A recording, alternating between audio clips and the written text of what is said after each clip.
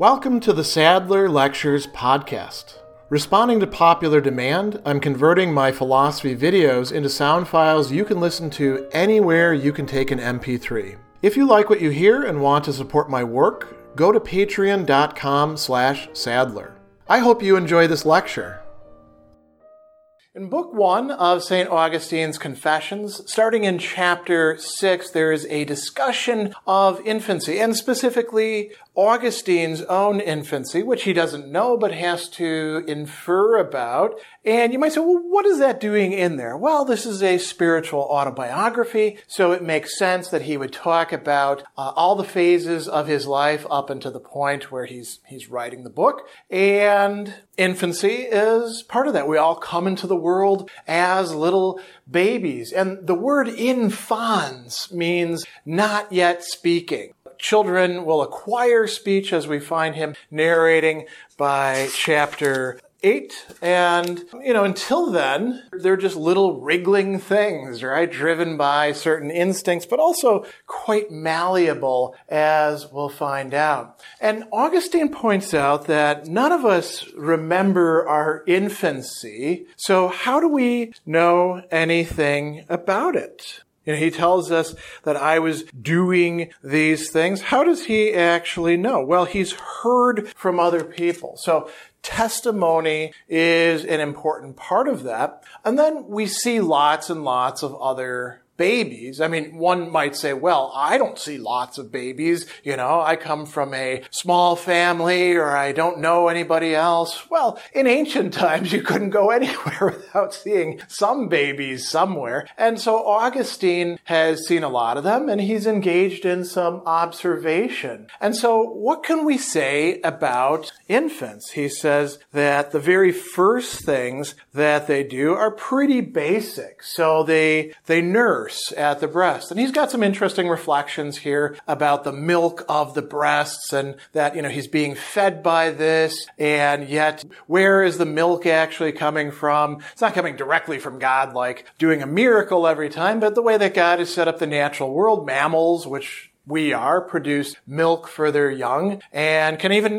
get it from somebody else, some other person, or some other species, as we do with cow's milk, for example.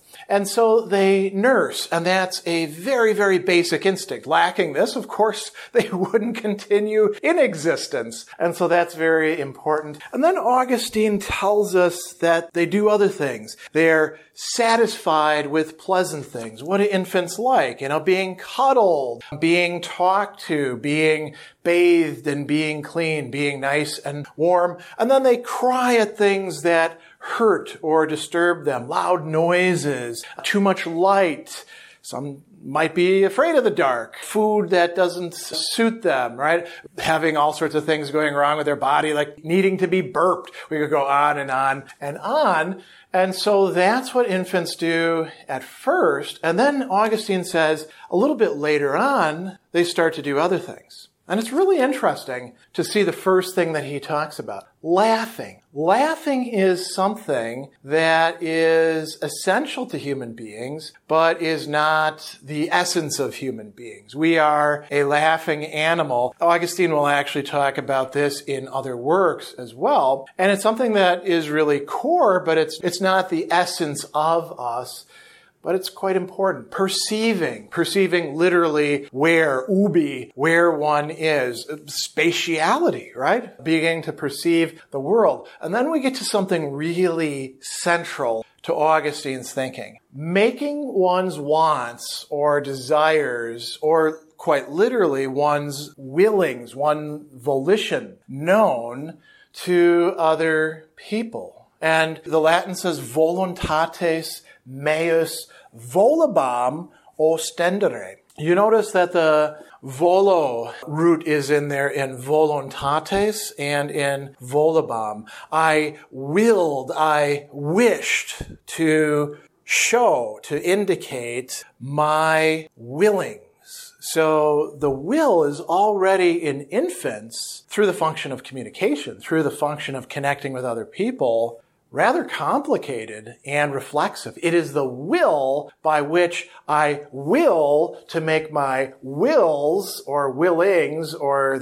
what it is that I will clear or at least apparent to other beings. So this is quite important, and he says that this has been told to me concerning myself. There's the testimony. I believe it because we see other infants acting thus, though I don't remember such acts of my own. Thus, little by little, I perceived where I was, and I wished to make my wants known to those who could satisfy them, right? Those who could actually deal with it. Yet I could not do so. Why? Well, because those wants are inside of me. There's a little interior world that doesn't actually interface that well with the outside world. So what do? So I tossed my limbs about and uttered sounds, thus making such few signs similar to my wishes as I could. Now that's worth thinking about, What is doing this, sort of things that babies do? How is that similar to what I want inside of me? I mean, at least if you're like smiling and you want somebody else to smile, there's some similarity there. But change me, give me food, hold me, pick me up. Those aren't that similar to waving your arms about, but that's the best that the infant can do, right? So he says, those outside could by no sensible means penetrate into my soul, right? But they could figure out what I wanted. And when they would not obey me, either because they did not understand or because it would be harmful. Now that's putting a nice face on it. Sometimes we just ignore babies because we're worn out. We don't want to do what the baby wants us to do. But when they're not being obeyed, then he gets angry, anger and crying when not understood or satisfied. I grew angry at older ones who were not subject to me and at children for not waiting to me, and I took it out on them by crying. And anybody who's had a baby knows what this is like. Then he goes on and he tells us that children, infants, are sinful. And we could talk about original sin, which is a somewhat different topic, but he's actually saying that some of the volitions, some of the willings, that's where sin resides, are bad. And he tells us, in your sight, he's talking to God, no man is clean of sin, not even the infant who has lived but a day on earth. Does not each little child now do this? For in him I perceive what I do not remember about myself. How did I sin at that age? Was it because I cried out as I tried to mouth the breast? Indeed, if I did so now, not of course as one gaping for the breast, but for food fitting to my years, I would be laughed at and most justly blamed. If I was like cry eating, as we say, like, I'm eating spaghetti and I'm like, oh, I'm so sad eating my spaghetti, something like that. What's wrong with this guy, right? Infants do that. And we're like, well, that's just the way babies are. He goes on though, and he says that I did reprehensible things, but infants get a pass. Why? They don't understand that what they're doing isn't what they ought to be doing, that it's something they should be blamed for. All they really understand is they've got desires and they're trying to express them and they're not coming out right. And reason and custom don't blame infants for that sort of thing. If we think it through or if we look at our typical behavior towards infants, we don't actually blame them for that sort of stuff. We say, it's just the way they are. So we don't think of these as bad. And he says, though, when we get older, we try to root out these things and throw them aside. And he says, even then were these things good to try to get by crying even what would be harmful if it were given to me, to be bitterly resentful at freemen, elders, my parents, and many other prudent people who had not indulged my whims when I struck at them and tried to hurt them as far as I could because they did not obey orders that would only be obeyed to my harm. Was that a good thing or a bad thing? And he says, no, these are bad things. The infant doesn't know what's good for it, at least, to some degree, and you shouldn't indulge the infant's whims and desires. And so he goes on and he says the infant's limbs are harmless. They can't really hurt anybody with their, hitting them and stuff like that.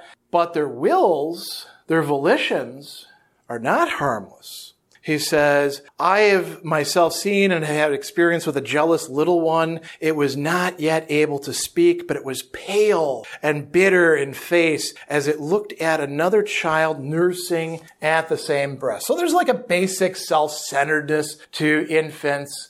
And that's part of our fallen human nature, according to Augustine. Now, what happens when we develop speech? This is a chapter that is often, chapter 8, often misunderstood and not read carefully enough so that people attribute to Augustine a theory of linguistic development that he's not actually advancing. What does he say?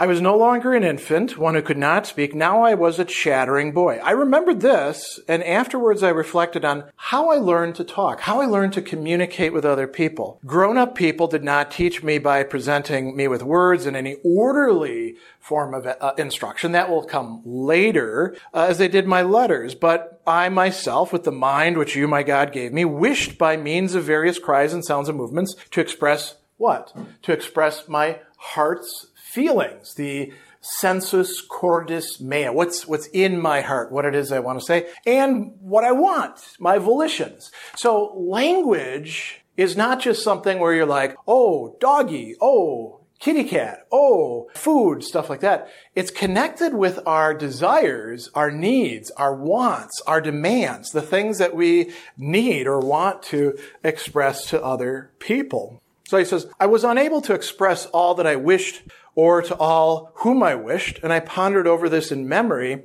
How did I actually learn that? So this is the part where a lot of people get a little bit tripped up. When they named a certain thing, and at that time made a gesture towards the object, I observed that object and inferred it was called by the name they uttered when they wished to show it to me. And a little bit later he says, little by little, I inferred that the words said in their various places in different sentences that I heard frequently were the signs of things. So a word is a sign of something, just like a cross on a book is a sign, a symbol, you could say, of another cross, the cross that Jesus died on. Or we can say this about all sorts of other things. A tie might be the sign of a certain bourgeois respectability. Although if you loosen it up, maybe it's a sign that you're actually kind of a cool guy who's willing to take things easy, once the workday is over. The signs can be all sorts of things. And the words that I'm speaking to you right now are also signs. Now, is Augustine claiming that every word is a sign of one thing? He is not. And notice what's doing the heavy lifting, we could say. It's not just pointing at something and saying, arf, arf, or doggy, or canis, or something like that. There's a lot of other stuff involved. And he tells us what those things are in part. He says, that they meant this. The sign relation was apparent. Why? Bodily gestures, as it were by words natural to all men, which are made by change of countenance, the face, nods, movements of the eyes and other bodily members. So there's a whole, we could call it meta-communication going on at the bodily level that goes along with the words that are supposed to indicate the thing. And that's only half of what Augustine talks about. He also talks about the way in which we use our voice. So he says that sounds of the voice, not just the words, but sounds of the voice, which indicate the affections of the mind in seeking, possessing, rejecting, or avoiding things. Right? So this is also necessary. The way that we talk, not just the words that we say, but the way that we talk and the way that we use our bodies. For children, at least, those who are learning how to speak, helps them learn the words. So we say, doggy, doggy, and we point at it and we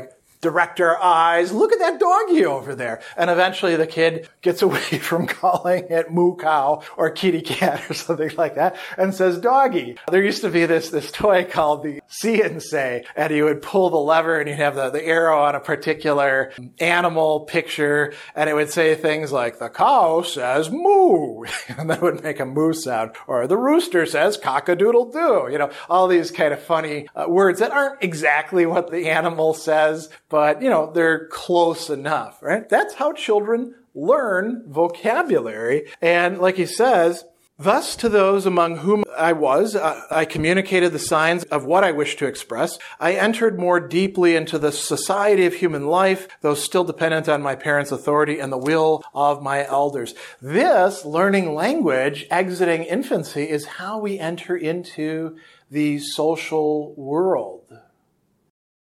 Special thanks to all of my Patreon supporters for making this podcast possible.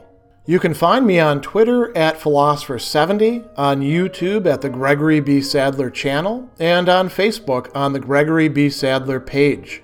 Once again, to support my work, go to patreon.com/Sadler. Above all, keep studying these great philosophical works.